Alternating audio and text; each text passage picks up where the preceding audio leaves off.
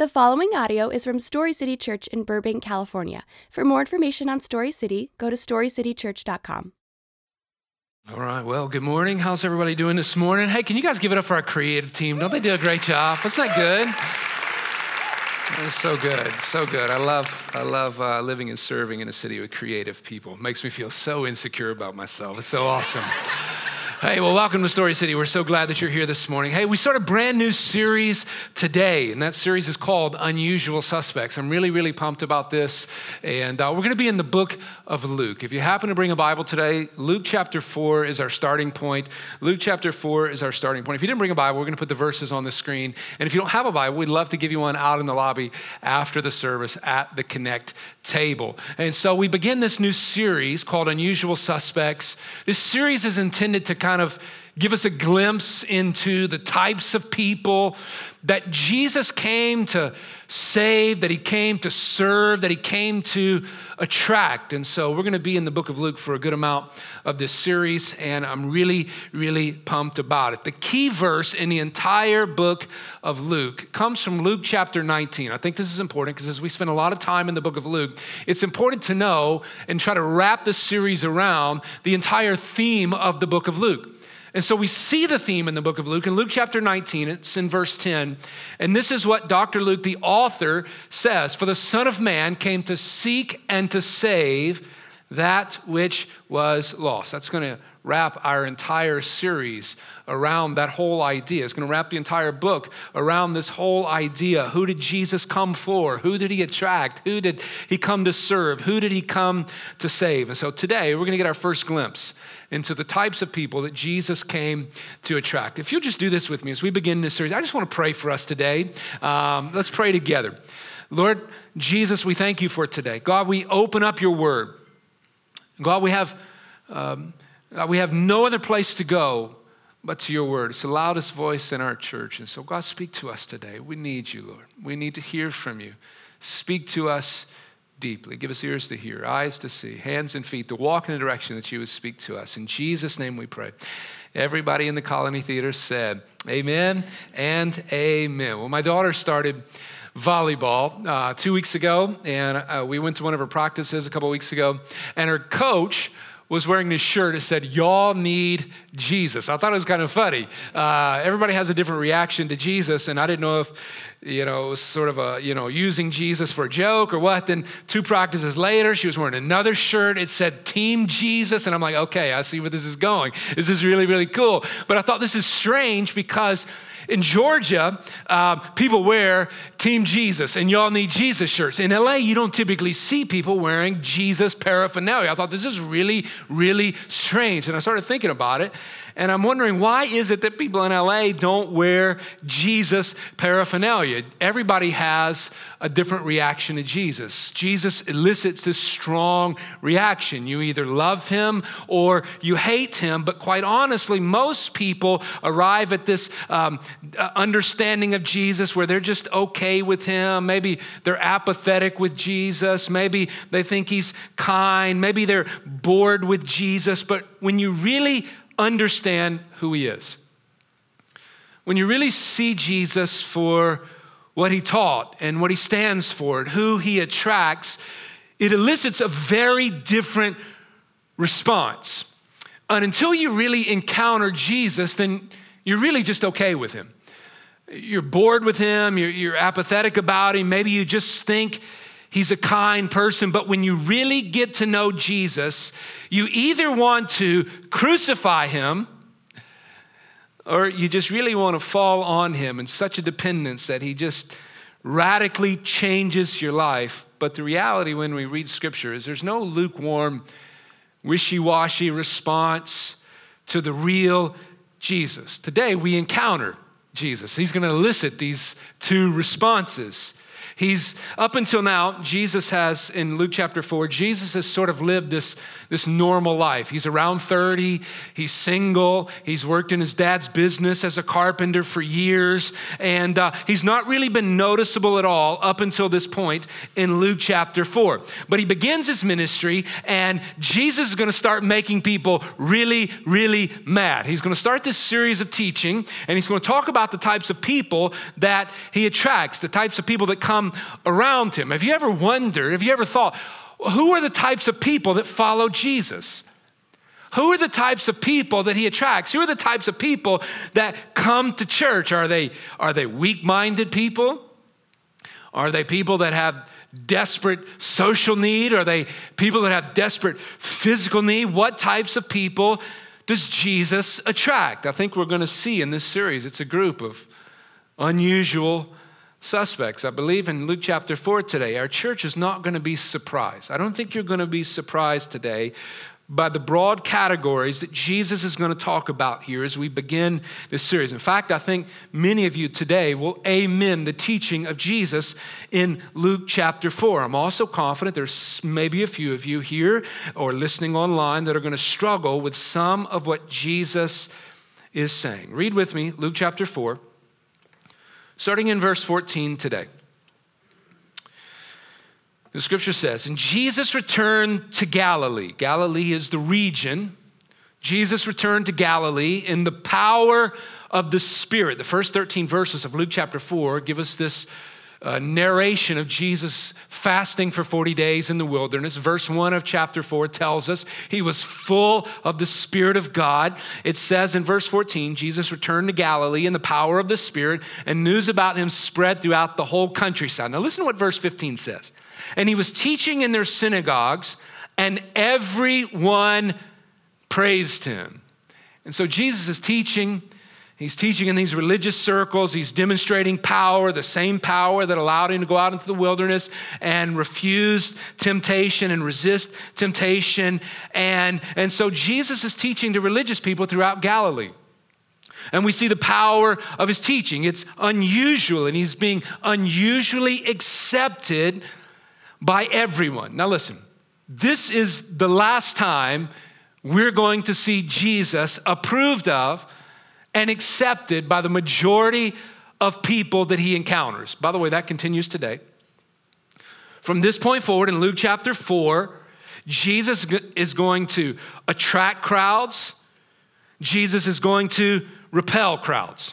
He's going to be loved by a few, and he's going to be hated by many. In fact, when you read the book of Luke, there are 6 passages that talk about Jesus' ministry on the Sabbath. 5 of those 6 passages in the book of Luke talking about Jesus' ministry on the Sabbath, they all end and lead to controversy and dissension.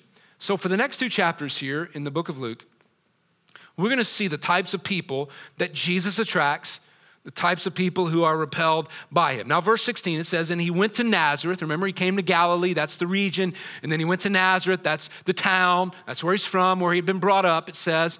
And on the Sabbath day, he went into the synagogue, as was his custom. Jesus went to church. He went frequently. That's good, okay? Remember that. He stood up to read, and the scroll of the prophet Isaiah was handed to him. Unrolling it, he found the place where it is written. Synagogue services in this time usually had a set program. There was usually a prescribed reading from the first 5 books of the Old Testament, known as the law. And then there was also a reading from the prophets. And the reading from the prophets was open to whoever was doing the readings. And so Jesus stands up to read. He volunteers to read.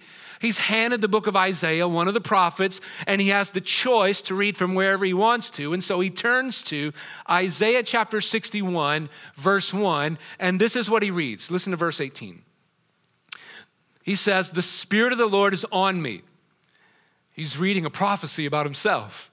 Because he has anointed me to proclaim, listen to what he says, good news to the who? Poor. He has sent me to proclaim freedom for the who? Prisoners. Recovery of sight for the who? Blind. To set the oppressed free. We've already seen Luke 4, verse 1, Jesus is full of the power of the Spirit of God. We see it again in verse 14. He's teaching with this power of the Spirit. He's demonstrated that the Spirit of the Lord is on him, just as the verse that he just read in Isaiah is foreshadowing. And so we begin to see the types of people that Jesus came to attract, the unusual suspects he came for.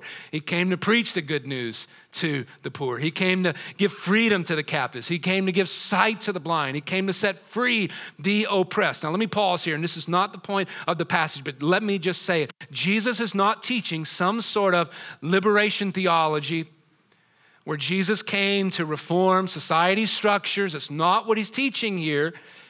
Jesus came to transform individuals who would in turn take part in God's mission to transform the structures in which we live and serve. He's not teaching some sort of liberation theology, but the point of the imagery here in verse 18 that Jesus quotes from Isaiah 61 is that those people who have a sense of need, who have deep, basic human needs are more likely to hear the message that he's going to preach. And I believe the church can learn from what Jesus is saying here. We don't just need to spiritualize the idea of the poor and the blind and the oppressed. Yes, those are images for sin, and God came to set us free from sin, but we don't need to skip over it. Listen, that also includes the poor. It also includes the blind, right?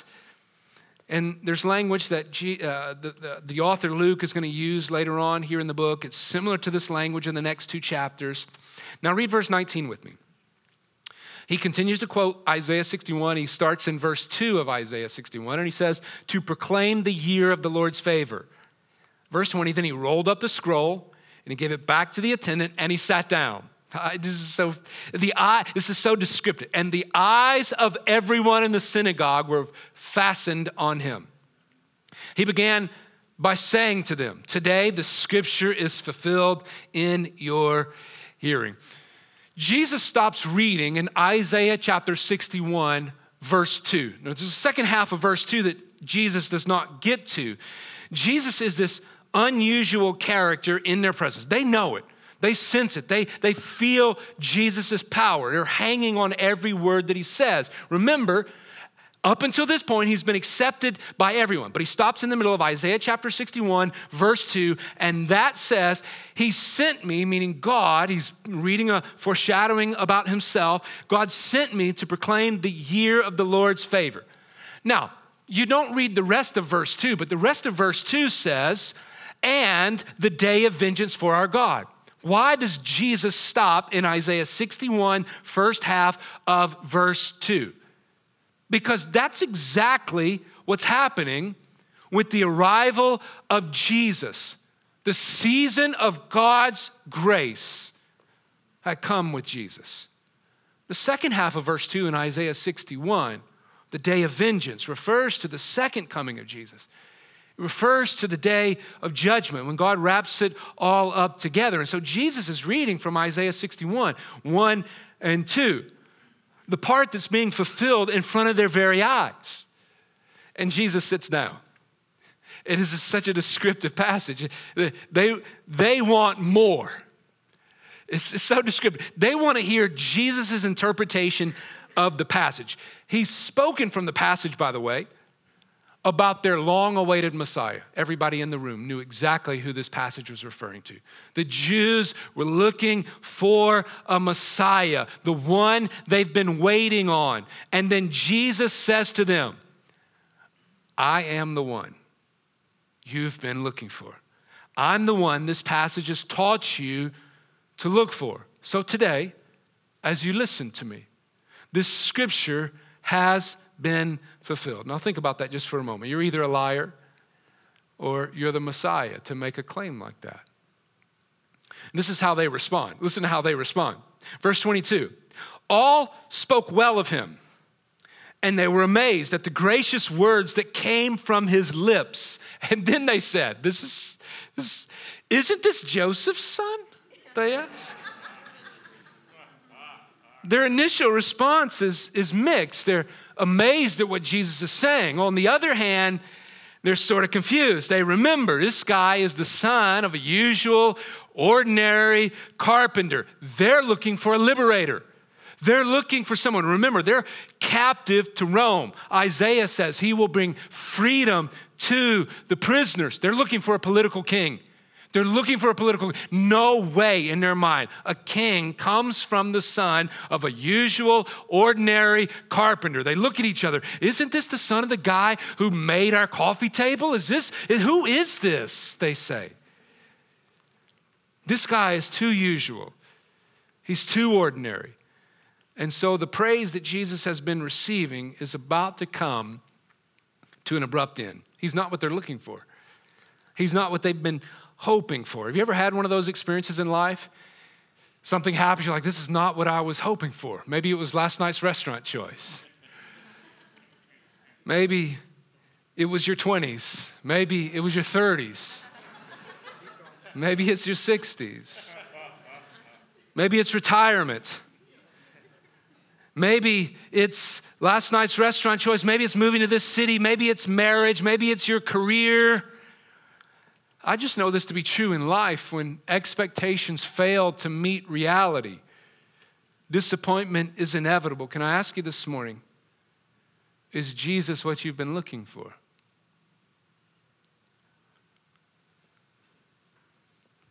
Is he what you've been looking for? Maybe in your mind today, as you process Jesus, you say, Jesus is not what I was looking for socially. Jesus is not what I was looking for culturally. Jesus is not what I was looking for politically. Do you take Jesus for who he is this morning? All of him. Not just the parts of him that you're not really comfortable with, not just the parts of Jesus that mess with your habits, not just the parts of Jesus that mess with your sexuality, not just the parts of Jesus that mess with your career and your plans. Can I help you this morning? When you see Jesus for who he really is, not for who you want him to be, it will begin to alleviate some of the disappointment that you have in him. And let me remind you, Jesus is the king of his kingdom, not the servant of our kingdom. He's the king of his kingdom, not the servant of our kingdom. Do you see Jesus for who he really is? And so they're beginning to see Jesus for who he really is, and they don't like it. They're affected by the Jesus they see. Now listen to how Jesus responds to them, because he senses their response. Listen to verse 23. And Jesus said to them, surely you're going to quote this proverb to me, physician, heal yourself. And you will tell me, do here in your hometown what we have heard you did in Capernaum. That's where he was before he came. Truly I tell you, he continued, no prophet is accepted in his hometown. He looks at these religious people in this synagogue and he says, you came here today and you were motivated by curiosity. You weren't motivated by genuine spiritual interest. You saw me heal in Capernaum. And you came here today because you thought you were going to see the same thing happen here in Nazareth. In other words, Jesus says to the people he's speaking to, I know you like me. I know everything I have said so far you have loved. But wait until you hear what I'm about to say. Wait until you hear what I'm about to do. Wait until you hear what my kingdom will be like. Wait until you hear who I'm going to welcome into my kingdom.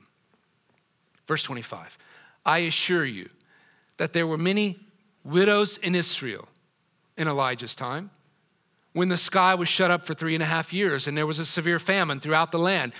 Yet Elijah was not sent to any of them being who? God's chosen people, the people in Israel. Elijah, God's prophet, was not sent, verse 25, verse 26, wasn't sent to any of them, but who was he sent to? To a widow in Zarephath in the region of Sidon. Now listen to verse 27. And there were many in Israel with leprosy in the time of Elisha the prophet, yet not one of them was cleansed. Only Naaman. Who? Not one of God's chosen people, not a Jew, but Naaman the Syrian. So Jesus begins to tell this story from 1 Kings chapter 17 about Elijah the prophet. He was so unpopular during his day. There's a drought and there's a famine, and he's sent to seek shelter and refuge in a Gentile town, okay? Northwest of Galilee. He's sent to a woman. He's sent to a widow. He's sent to a person who's poor. He's sent to a Gentile. In that day, 4 strikes against her. But she's the one who received the mercy of God. Jesus tells this story about God passing over all the ethnic Jews.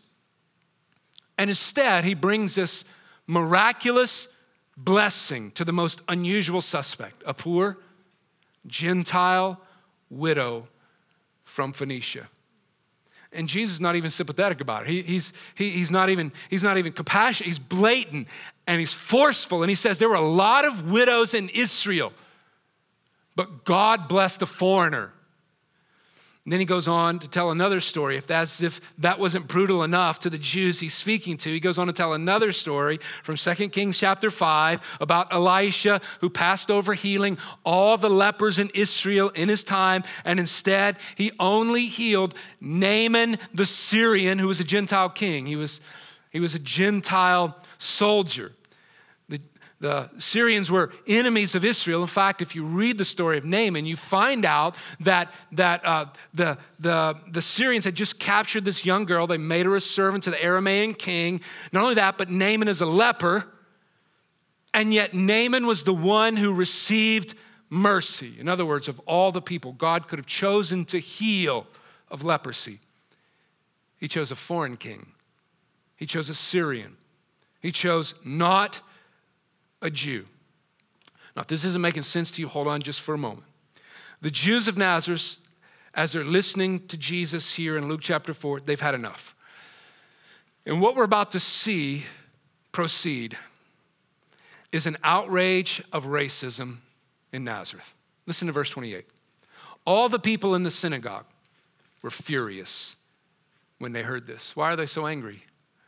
Why are the people so angry? He's reminding them of stories where the enemies of God were loved by God. The types of people that Jesus is bringing up are examples of the kinds of people that are oppressing them now. They understand what Jesus is saying, and they don't like it. Have you ever so disliked someone? You'd be happy if the mercy of God was never shown to them. That's what's happening here in the synagogue. Verse 29, they got up, they drove him out of the town, they took him to the brow of the hill on which the town was built in order to throw him off the cliff. So they're not happy. They're about to mob Jesus. This isn't a flash mob. How about this for a reaction to your first sermon?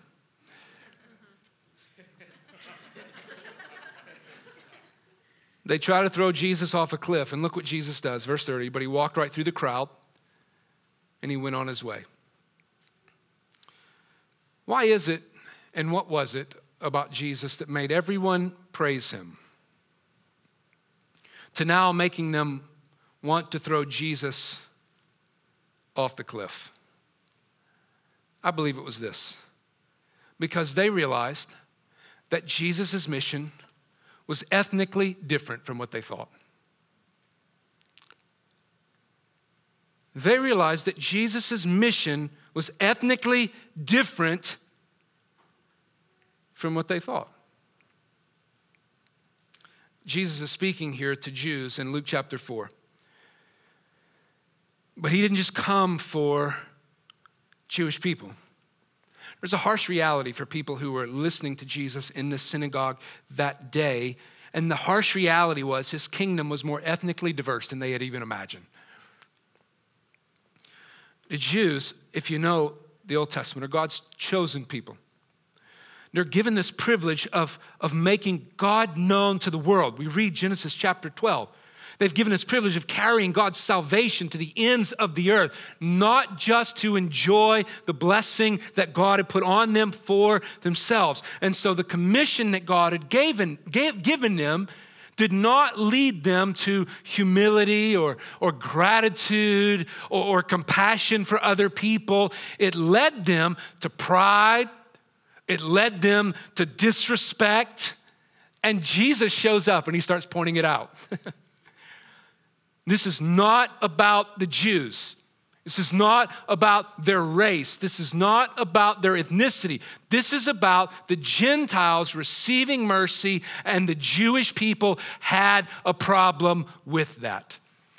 We see this diversity from the opening pages of Scripture. We see it in the story in Genesis, in the Tower of Babel. In Genesis 11, the whole earth had the same language. They came together. They're going to build this great city, which God said would lead to them, not depending on him, but depending on themselves. So God scatters them in different tongues and different ethnicities throughout the world so that it would create a situation where they didn't believe they could conquer the world, rather depend on him. And then just a few chapters later, God gives this commission to Abraham. In fact, the very next chapter, to Abraham, that he will be a blessing to who? Not just the Jews, to the entire world. They would carry the good news to all nations, all tribes, all tongues. We see it again in Acts chapter 2. Jesus has died, he's been buried, he rose to the right hand of the Father, he's preached his message, he's gone back to where he came from, and now Peter is preaching the gospel. Acts chapter 2. The Bible tells us in Acts chapter 2, there's a diverse crowd happening here. There's people from every nation here, and they're hearing the gospel in their own language. We see the intent of a diverse people that God is chasing, that God is attracting. And the Jews had a problem with Jesus' inclusivity of all ethnicities. Now listen to me, and please let this sting a little, but please be encouraged. They're like all of us, naturally a little racist. People are racist for several reasons. You know this. People are racist because they're insecure. You feel like there's something about you that needs to happen. There needs to be something about you that distinguishes you from somebody else to give you a sense of self-worth. It may be your education, it could be your looks, it could be your wealth, but sometimes we choose something about us in terms of our entire race, about our culture. Sometimes we think there's a group of people that we are superior to, that we look down on, and it comes from a place of insecurity that feels like there needs to be something about me that distinguishes me, that gives me worth. And so racism is this way of establishing my own superiority, my own worth by looking down on entire races and cultures of people. There's another reason why racism exists. Simply preference. We just prefer to be around people who look like us, who share the same experiences, make the same kind of money, value the same type of educational experiences. But church, listen to me this morning. The gospel that Jesus proclaimed has the power to cure racism. It reminds us that there's nothing about us, none of us, that causes God to look with favor on us. There's nothing about you, there's nothing about me that causes God to look with favor on any of us. All of us are level because all of us are sinners. God's favor to us is a gift to us. It's not a right, and it's not a privilege. And we see this throughout the pages of Scripture. Peter, you remember him? The chief apostle. Peter, the chief apostle, had racist tendencies. Paul confronts Peter. And in Galatians chapter 2, he reminds Peter, the gospel says we were outsiders and God came to us. The ultimate outsider, Peter, is a person who has a wicked heart, a sinful heart, and not because of the color of their skin. Jesus came to us, Peter, when we were wicked. Doesn't it make sense that we wouldn't keep people on the outside because of the color of their skin? Because of the country of their origin, because of the tone of their dialect. Throughout the Gospels, Jesus is always going after the outsider. Remember this? Zacchaeus. Remember the chief tax collector, despised profession, corrupt nature. Remember the Good Samaritan? The Samaritans, mixed ethnicities, worship of a pagan god. Lepers, Matthew chapter 8, the most despised and ostracized people to the Jews. And Jesus heals the lepers in Matthew chapter 8. We see another shocking example of Jesus going to outsiders in Matthew chapter 8, verse 5. through 13. Jesus is approached by this Roman soldier, this centurion. And this centurion comes to Jesus. He's a different ethnicity from the Jews. He's a foreigner. And the centurion begs Jesus to heal his daughter who is paralyzed. And Jesus says, I will go and I will heal her. The centurion makes a surprising statement to Jesus. And he says, Jesus, you don't need to go. I know you have power. And I know you can just say the word right here and she will be healed. And Jesus takes this entire setting, this entire scene, which everybody thought and still thinks was about miracles and healings, and he flips the script on them and he turns it into a teaching moment about the unusual suspects that compose his kingdom, those who are foreigners. He warns those who are banking on some sort of ethnic background and identity for their blessing. Now listen to Matthew chapter 8, verse 10. This is the story. Truly I tell you, Jesus says, I've not found anyone in Israel with such great faith. I say to you that many will come, listen to what he says, from the east and the west. Many will come to me from the east and the west. What does Jesus mean? He means Phoenicia. He means Egypt. He means Greece, Turkey, Jordan, Iran, Iraq, Afghanistan, Pakistan, India, China, South America, Africa. And when these foreigners come with their non-kosher ways and their foreigner looks and their foreign habits, when they come into the kingdom, look what happens, Jesus says, verse 11 of Matthew 8. They will take their place at the feast with Abraham, Isaac, and Jacob in the kingdom of heaven. Verse 12, but the subjects of the kingdom will be thrown outside into the darkness where there will be weeping and gnashing of teeth. Put yourself in the shoes of the people who are hearing Jesus say this. This is the chosen race that Jesus is saying this to. This is shuddering. Jesus says that Romans, like the centurion, Samaritans, like woman at the well, and all other non-Jewish Gentiles will enter the kingdom of heaven. What's his point? The point is that Jesus is the end of racism. The point is that Jesus is the end of racism. He says, look at me, learn from me. I came to redeem people from every ethnic group, every tribe, every tongue, every nation. And Jesus is condemning the Jews who are standing in front of him for their failure to see the justice and the mercy of God. He's passionate about gathering people from every tribe, every tongue, every nation. In other words, Jesus is ushering in this new wave of unusual suspects.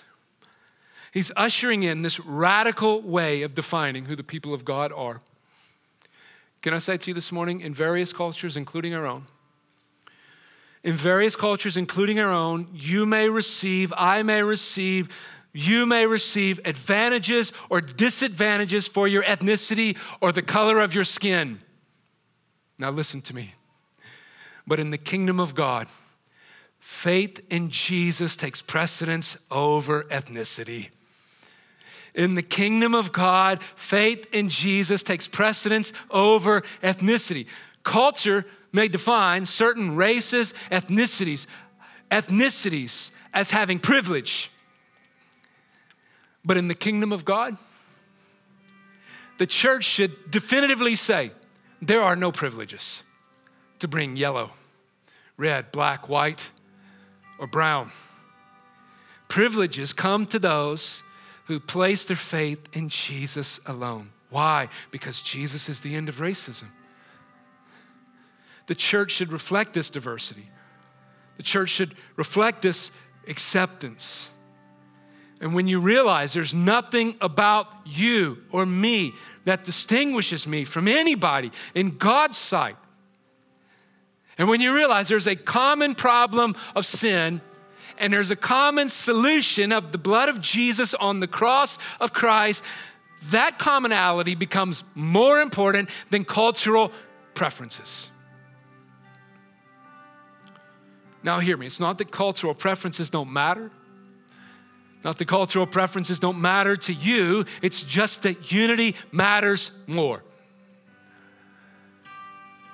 And the common bond of unity in Jesus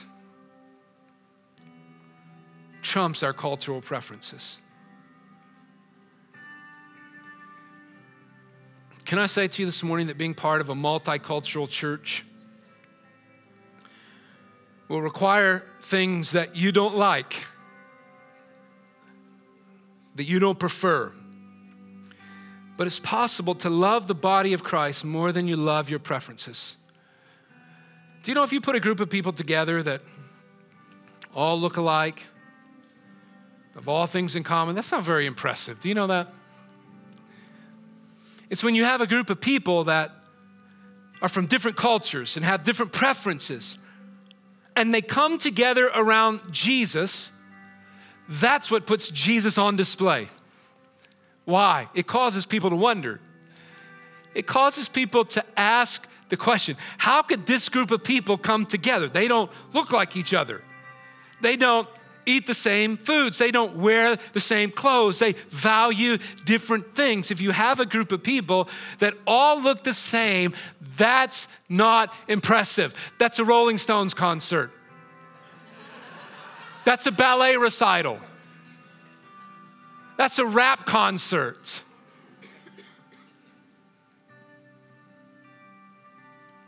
But when you come together around nothing but the gospel of Jesus, that's mind-blowing. When a group of people are more concerned about unity in Jesus than cultural preferences, that's how a multi-ethnic church happens. One of the most hurtful comments I've received over the last 3.5 years being pastor here at Story City Church came from a lady who called our church. I happened to answer the phone that day, and she said, "Hello, my name is, I received one of your flyers in the mail, and I have a question for you." She said, "Do you allow black people in your church?"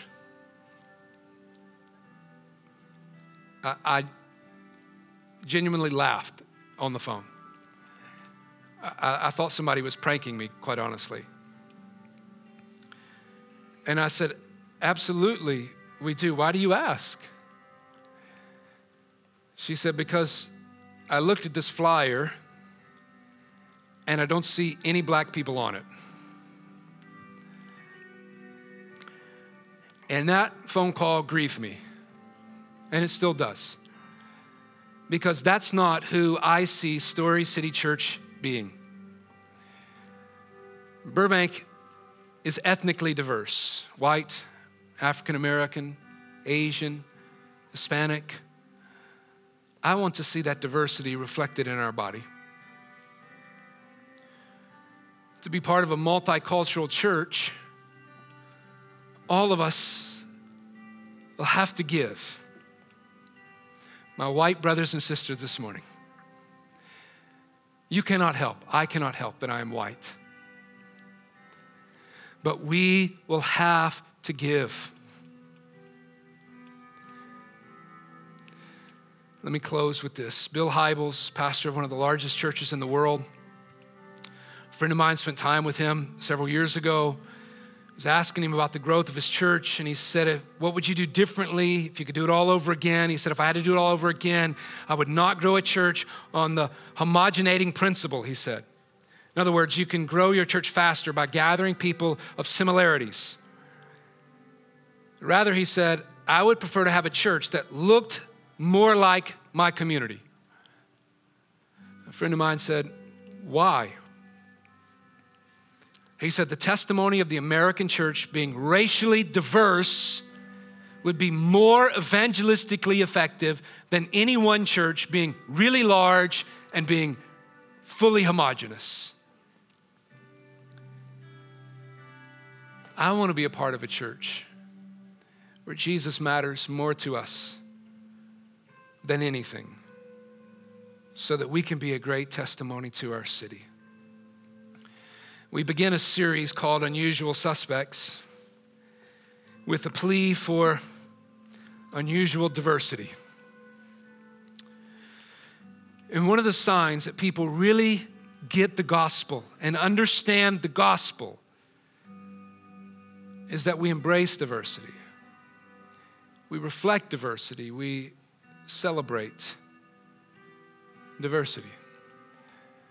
May we be that type of church. Let's pray together. Lord, thank you for a challenging time in the scriptures this morning. God, I thank you that you challenge us in the depths of our soul, God, even in the places that some of us think are hidden, non-existent. God, today I pray that you would challenge some of us.